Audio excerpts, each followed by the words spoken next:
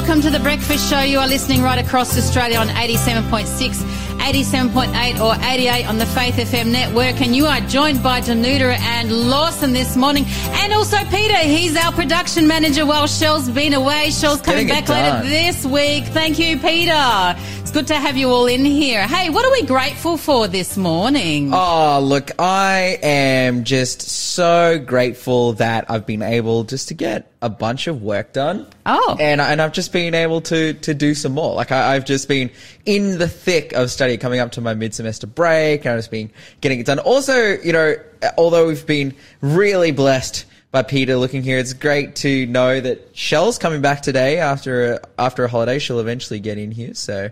Yeah, she'll be in here later this week because of the time difference with things. But, you know, Peter's been doing great work. Thank you so much, Peter, with helping us out in this time.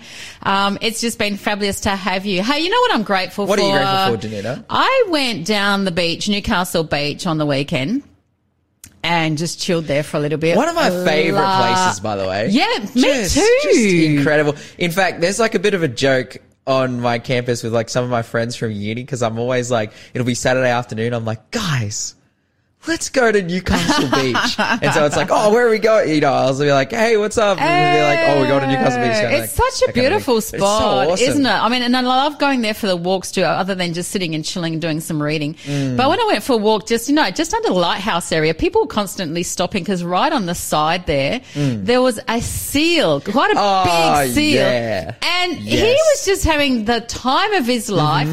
You know, basically rolling around and just in his own little space, but just enjoying rolling onto the back, then putting the flippers together, almost like into a prayer thing. I showed it to my husband because I videoed it. All creation cries out. Yeah, that's powerful. So I'm grateful for God's creation today. Just beautiful stuff. It really was something else. That's so good. And coming up on our show today, we have our interview with Scott Devon from Creation Ministries. In our news, we're going to Morocco today, as well as findings in the UK. And in our Bible study time, we're continuing in Ephesians 6. And today we're looking at finding strength in God. You're listening to the Breakfast Show podcast on Faith FM. Positively different. You're listening to The Breakfast Show with Danuta and Lawson. And we're excited that we're on for another day today with Faith FM and what is going to happen and who's going to write into us, because yesterday we had stacks and stacks of text messages and answers to our quiz questions too.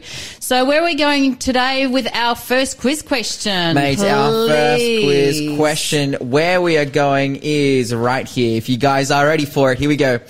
According to Nahum 1, what is the Lord slow to? If you know the answer to this, well then 0491 064 669 is the number to text. According to Nahum 1, what is the Lord slow to? Again, 0491 064 669. And of course, our prize for this week is just the fantastic A Taste of Travel book, which is essentially basically like soups and stews from all over the world. You can pick a country and it will probably most likely be on here. Yeah. In fact, I said earlier, well, you said earlier that we were going to talk about Morocco in the news this morning, and we are in my news section. Yeah. And if I'm like, hey, I want to eat something from Morocco, here we go, carrot soup with cilantro drizzle. What's cilantro? Isn't cilantro, the one that tastes like soap to some people? It's the herb. It's just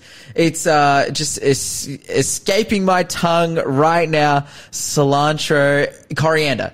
It's coriander. That's I was right. just looking that cilantro up too. Cilantro is coriander. So is that the Moroccan term for coriander? It's the American term. I know Americans say that. Maybe it originates from somewhere else, but Americans say cilantro. Oh, I've learned something new this morning. This is an American book. This is an American-made book. Yeah, but it takes us around the world. So actually, if you taste the different foods, cook the different foods, you'll feel like you're going around the world. Absolutely. Without leaving your home. So, wait, from the very comfort of your own home. No need to You'll pay for be flights. dining all over the world. Again, that question was, according to Nahum 1, what is the Lord slow to? 0491 064 669. That is the number to text. And of course, I want to give a shout out this morning to a place where I've spent a lot of time. That is Raymond Terrace, New South Wales, listening on 87.6. That's not far from here, from our radio station. Just about 28 minutes up the road we are from Raymond Terrace. I've spent a lot of time there. I was a part of the Raymond Terrace Mission Church that was there. Well, that is there. They're still there, and they're doing really still well. There Yes. Kick it along. Well, when I joined, it was a very small church plant, and it's amazing to see that it's functioning as a church. And one of my very good friends, shout out Mark Sutherland, is pastoring the church there. So just amazing stuff. But shout out to the city, the town of Raymond Terrace. In fact, we were in Raymond Terrace during my student break. We were there distributing Christian literature. You were doing the door knocking, weren't That's you? right. We're out there, giving people just amazing books about how they can know Jesus as a close and personal friend. So shout out Raymond Terrace. Shout out all of the people out there. Shout out the church as well. And maybe you're from Raymond Terrace and you're listening this morning, or you've been to Raymond Terrace, you've been to the church there. Hey, let us know. 0491 064 669. That is our number. Absolutely. We'd love to hear from you. So keep texting us in 0491 064 669. We're already getting several answers, jumping right on into that first quiz question. So keep on playing, because you go in for the draw for the book on Friday at 8:45. That all happens. Danuta, what is happening in the world of positively different news? Positively different news, and the exciting thing is, I love discoveries, and I know we did a discovery yesterday, but I've got another discovery one this time as well. It is actually about a coin that's been discovered in the UK. Now, have you ever seen people going with those metal detectors, like on the beach? Oh yeah, I have some friends or down in the bush at times. Or have you ever done it? so I one time told Lyle Southwell, former host on the Breakfast Show of Faith FM, our current boss. I one time I told him that in my backyard is some kind of discovery or artifact or something that my dad had been alerted to. And Lyle and a friend of his showed up the next day with a metal detector. With a metal detector and spent a good couple hours in my backyard walking around. The problem was I told him it was there. I kind of let How did you know there was something there? Because the previous owners told us. Okay. And so I told him that something was there, he should have a look. But then I told him it's like a good couple acres. He's like, yeah, all right. And then he rocked up and then he realized oh, wait, this is really big. This is actually a good couple acres. And so they looked around for a couple hours and they're like, no, I can't find anything. And then took off. But yeah, Lyle's into it. So there you go. And I've got some other friends on Facebook who go around metal detecting and then sell off their gold nuggets and whatever. Have they found gold nuggets? Yeah. They go out to West Aussie and whatnot to go out and metal detect. Nice. Okay. So someone's had a metal detector. Where have they been? Yeah. So there's a farmer who used his metal detector in Hampshire, and he's actually found, so this was found earlier this year, it's only just been reported now because they of course had to do a clean on it, but they found a coin. This has been stamped with the name of a new Iron Age ruler and king, and it's actually been found in his field, which is amazing. And it's actually a coin that's made of gold. But catch this, it's not just any gold coin, so it's not like our $2 coin or something, that he would find. And of course they've got pounds over there, but it's actually something that's about 2,000 years old. Oh, wow. Can you believe it? So he's going this has been worth using the metal detector, right? Oh, absolutely. And so, they're feeling that, the archaeologists are looking at it and they found that they're thinking it's dating to around 50 BC.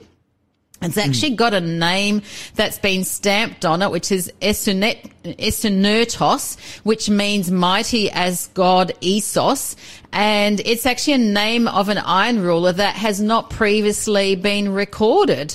So the thing that they can date it back just by what's on the coin, because there's also wheels, chariots and things like that, chariot wheels on there and things like that, and just the shape of it and the way it looks. And they're saying that it's actually one of the outstanding discoveries over the last few decades.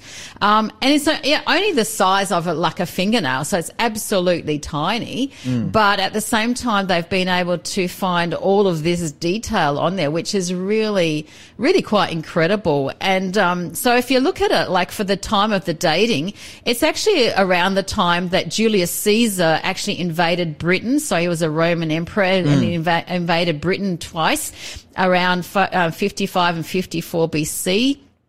He had actually landed on the coast of Kent.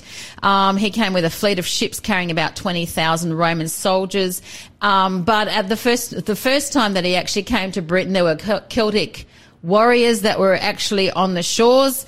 And so the Romans were actually forced to return home, and then Caesar later returned with 50,000 soldiers, and they were there for about 3 months. He actually, went along the River Thames as well. But then after 3 months, they turned back to stop a rebellion in France. And it was until 43 AD that Emperor Claudius, of course, invaded Rome. And that's when, basically there was the changeover, with what was then happening within Britain. But yeah, so it's really interesting. So, when Julius Caesar invaded around the 55, 54 BC, he'd actually recently conquered Gaul, and his efforts in Britain were actually hindered by the bad weather and the fact also that the Celtic warriors were there, which is really fascinating stuff. Yeah, hey? shout out England weather. I have been to England. Me too. I lived there for 2 years. All of 3 days I've been to England, and every day I was there, it was raining, and I was like, you know what? This is so on brand. Like, I expected nothing less from my time in England than for it to just be bucketing down. In fact, one of the times I went to England, I was trying to get to Ethiopia. And my flight got cancelled and delayed and whatnot. And so I was trying to go Australia, Singapore, Ethiopia. But then I went Australia, Singapore, Heathrow, Ethiopia. Oh, wow. And as a result, it took me like 60 hours to I bet it would to get to Ethiopia. But it was just it's just hilarious that I was like, oh sweet, I get to stop into England for a bit. And I got there, I was there for like 7 hours. I'm like, I could go out into the city and have a look around. Rain. And it was just dreadful weather. Yeah. But it's and it's so funny that for Julius Caesar, one of the greatest imperial leaders to ever exist. It's like, yes, let's go up and conquer. And then he's like, there's too much rain. Classic. Just a classic. Absolutely. And I know when I lived there, I felt there was only 2 to 3 weeks of the summer, and people would actually sunbake on their cars. I was just like, this is a new thing for me. 15 degrees. Yeah. They're like, that's powerful. Yeah. That's but, awesome. interesting discoveries. But, I think the greatest discoveries that we have are still in the Bible, which I think are just amazing in every possible way. You're listening to the Breakfast Show podcast on Faith FM. Positively different. We're listening to the Breakfast Show with Danuta and Lawson. Lawson, what is our next quiz question for this morning, please? Next quiz question for this morning in question number 2. Here we go. Jesus told the church in Sardis they had a reputation for being what? A, being alive but dead. B, being wretched, miserable, poor, blind, and naked. C, being loveless. Or D, being corrupt. Now, this is a reference to the 7 churches at the beginning of the book of Revelation. Absolutely. And I will give you a hint. All of these answers are a description absolutely. of different churches. But we're trying to find the one which for one. Sardis. The one for Sardis. Is it A, being alive but dead? B, being wretched? C, being loveless? Or D, being corrupt? What was Sardis known by? If you know the answer to that one, 0491 064 669 is our number to text. And maybe you're feeling like, man, I really want some Spanish food. Have you ever felt like that? I love Spanish food. I love Spanish food too. So good. That's why I love church potlucks. You get to potlucks. Yeah. Because get to eat luncheons. Because you get to eat other people's food. Absolutely. And you're like, I want to eat some Spanish soup. Well, on this list of recipes from Spain, it's got gazpacho rico, which is like a classic Spanish soup that I have eaten plenty of times before. Right in Spain, in my little the little town that I was staying in, Cartagena, have amazing gazpacho there. But it's nice, right. Stop showing nice off. winter. Hey, you said earlier, I lived in England. I It's know. not, well, I lived in Spain. No, I'm saying you're good. saying some words in Spanish right there. That's okay, right. Okay. It's like, Because when you live in England, all you learn is English. That's so good. Hey, 0491 064 669 is the number to text. Again, Jesus told the church in Sardis they had a reputation for being what? Was it A, being alive but dead, B, being wretched, miserable, poor, blind and naked, C, being loveless, or D, being corrupt? 0491 064 669. That is the number to text in if you know the correct answers. Guys, you're listening to The Breakfast Show this morning, and I wanted to do an update on the situation in Morocco at the moment. So if you haven't heard, Morocco has been, unfortunately, rocked with a 6.8 magnitude That's earthquake, huge, hey? which is huge. I think the biggest earthquake that we've had here in Australia, well, the Newcastle earthquake, I believe, was a 5 magnitude. I think it was, yeah. But Australia not lying on a fault line, we don't have big earthquakes like that, unlike, New Zealand and whatnot, who routinely get up in the 6s and the 7s.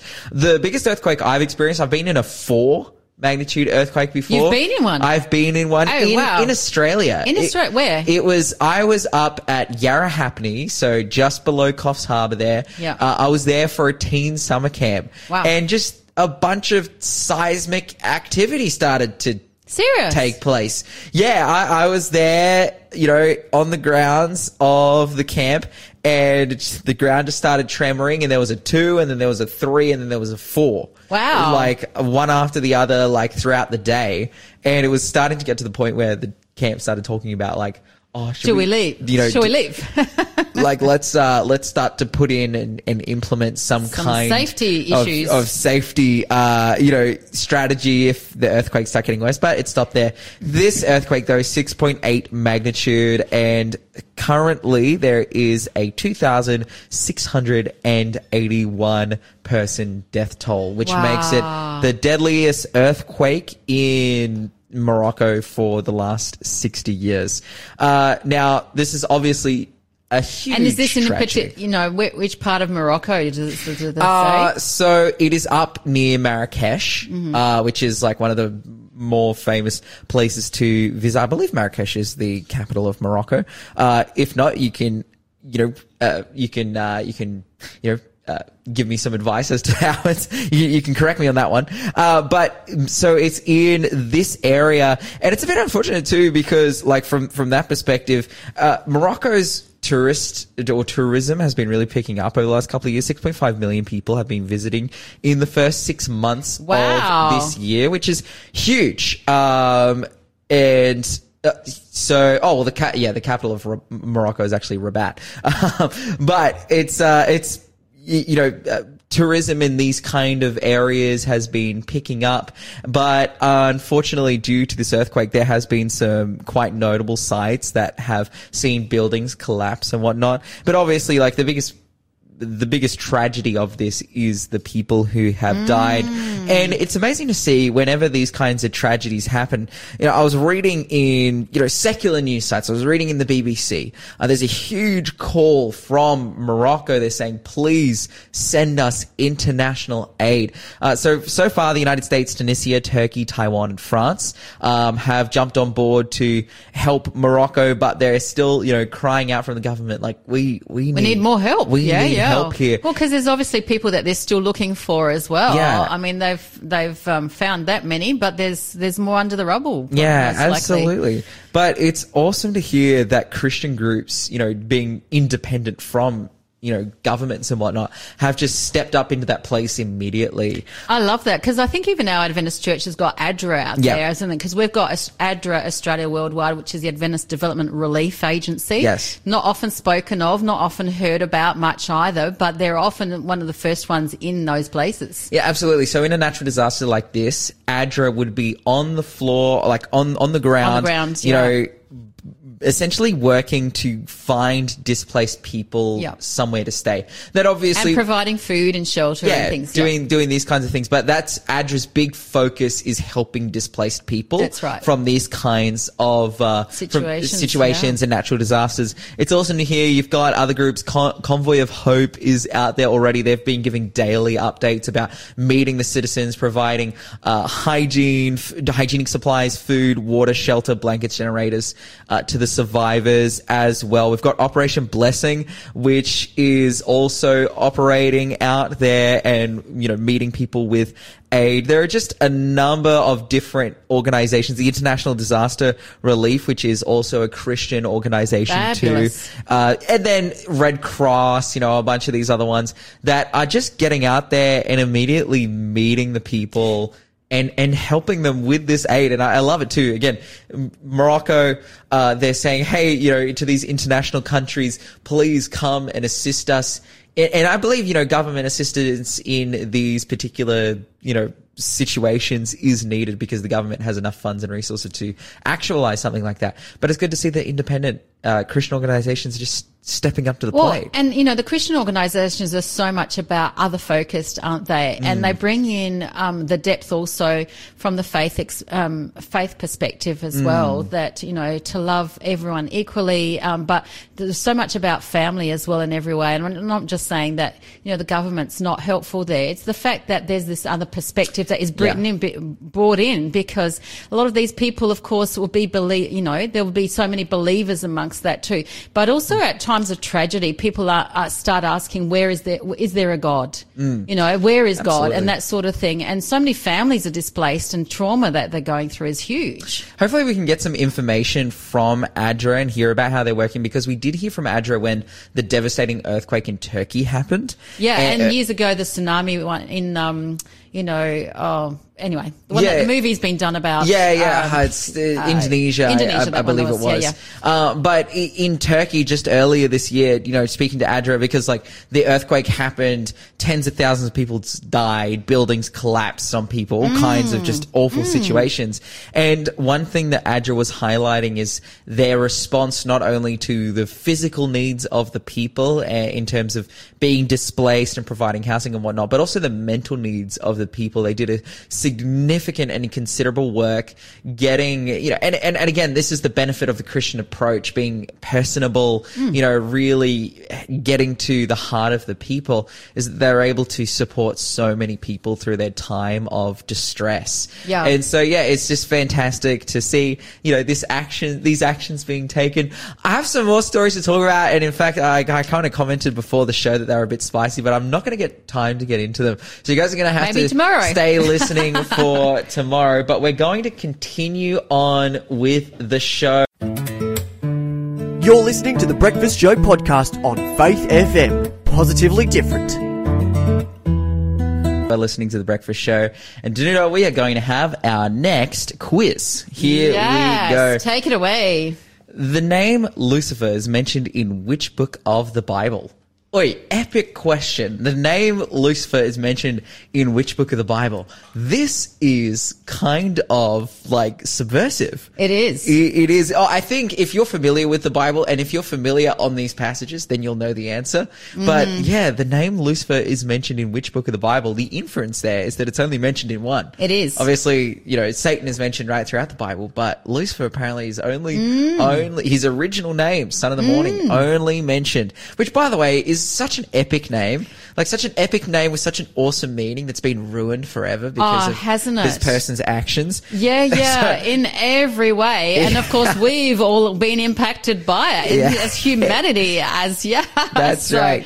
The impact of what happened with Lucifer and beyond, and what continues to happen now. So, that number again is 0491 064 669. Text us in for the name Lucifer is mentioned in which book of the Bible. So text us in so you can go in for the draw for the cookbook that takes us around. Taste of Travel takes us right around the world. But hey, right now we've actually got our interview with Scott Devon from Creation Ministries. Hello, Scott. Are you there? Hi, Danuta. Yeah, I'm here. Hi, Scott. Oh, Scott, what's up, man? So welcome right back on, Scott. I know you haven't been on for a while. When Lyle was actually on, you've actually been on, and I think we've got you back on regularly now again too.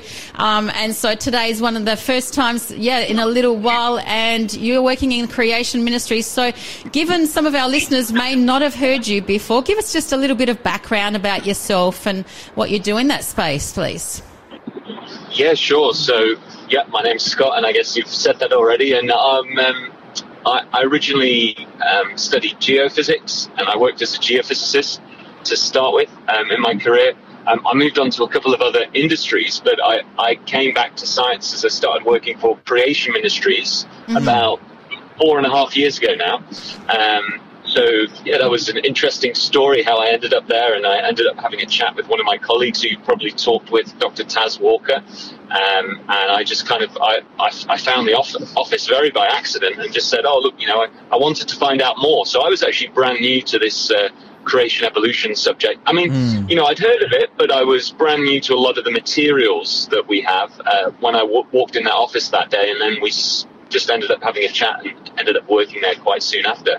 But I felt like that was God's leading, and so more recently I've been looking at astrophysics. So I do a bit of geophysics and write a few articles on that, but I've been studying some astrophysics. I've even engaged in so I could learn more about that subject, because that's quite an interesting subject in the creation evolution debate, and so I could learn more about that.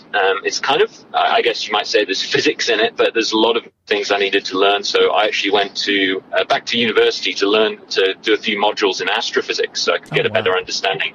That's been fun to learn about that.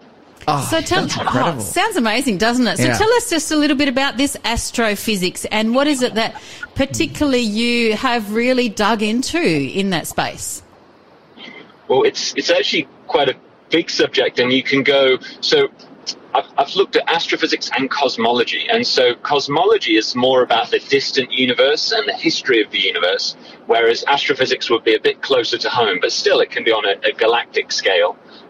But one of the things that got me interested in it, and why I started looking at it a bit more originally, was this fairly new discovery of exoplanets.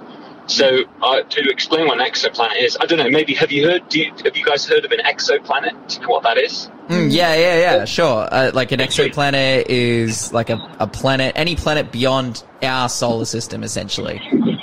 Exactly, yeah. So this was just an idea, and it wasn't a real thing up until the 90s. It was 1995 that really was probably the first discovery of an exoplanet. And since then we've found about 5,000. So there's look at a catalogue of exoplanets. Go to NASA have got a page, and a few other people have got a page, and they list all the exoplanets that have been confirmed. But it was quite a difficult task. You think, well, hang on, we put men on the moon, over 50 years ago, yet we've only found exoplanets in 1995. What's going on there? Because, it shouldn't be that difficult. But if you think about it, you've got so stars, we can see them even with the naked eye. Without a telescope, you just look up in the sky and you can see thousands of stars. And we know there's trillions and trillions out there now because of telescopes. But think about a planet. You're trying to image a planet. Well, planets don't give off light. Usually, they don't give off light. They do reflect light, and so we can see the planets in our solar system, some of them with the naked eye. Often we need a telescope. But if you're looking at a planet that's very far away, as the stars are, millions of light years away, but you're looking at a planet that's orbiting one of those stars, well, the problem you've got is you've got a very bright source next to the dull source that you want to look at. So the light of the star drowns out the reflected light of the planet. So does that make sense? It's kind of difficult to see the planet because the light of the star is drowning out the reflected light of the planet. So it's only a tiny, tiny, tiny amount of light that compared to the light from the star. So when we look, even with really good telescopes, it's very hard to block out that starlight. And eventually technology came in where we were able to do that and block out that starlight so we could see these exoplanets.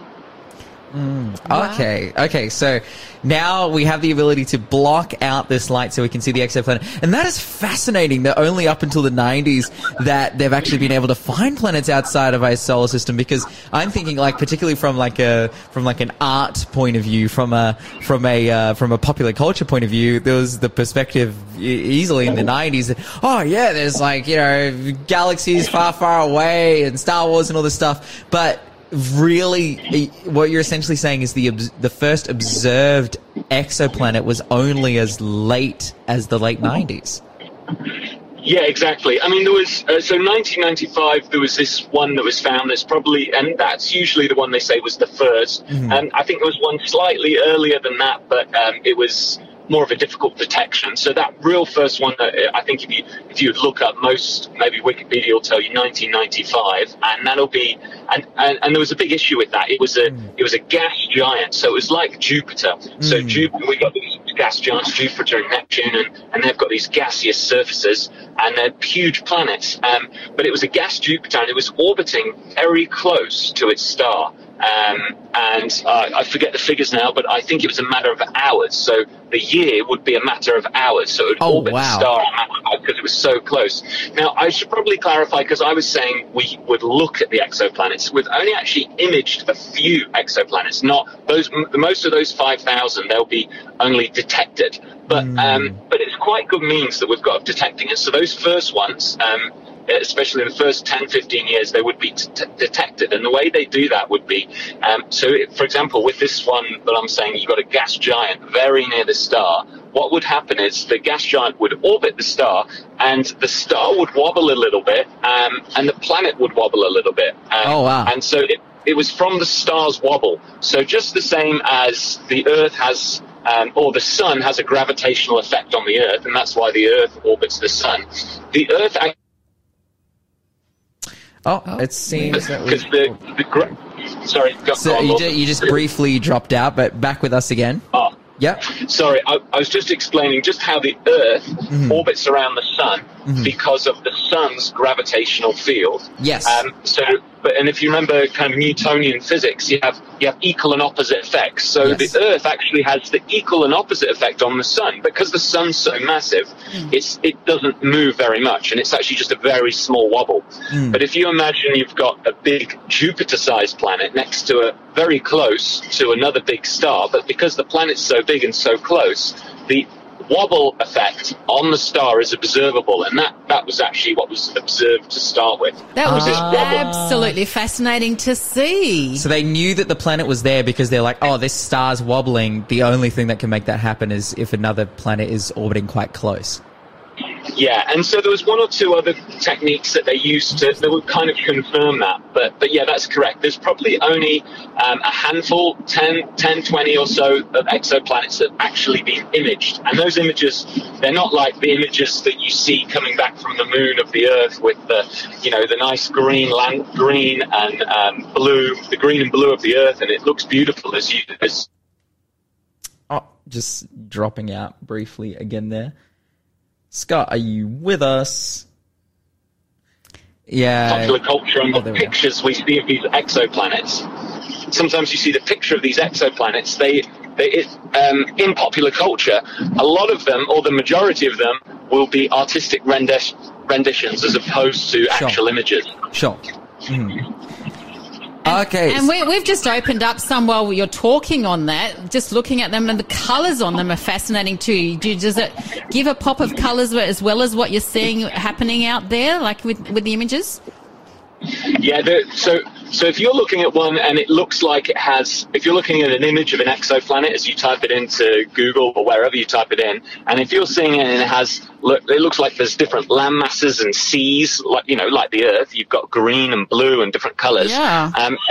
That won't be an image. The image will be just a few pixels and one colour. So that will be an artistic rendition, and they'll say that somewhere if you look closely enough. And the key to this is, and this is where the relevance comes in, is that we're, obviously out of the evolutionary worldview says that we're just an accident here on Earth. The Earth is nothing special, and there should be plenty of other planets out there in the universe that the same kind of accident has happened, and we have this beautiful blue water on the surface and an atmosphere that lets in just the right amount of heat at the right wavelengths for photosynthesis to happen. The design features of the Earth are incredible, but the idea is if this came about by accident, surely something similar came about by accident as well. And so I think that's pushed very much in the exoplanet research, because that's really how they get their funding, is they're saying, look, that would be very exciting to find Earth 2.0, and you'll even see news headlines like that. But the reality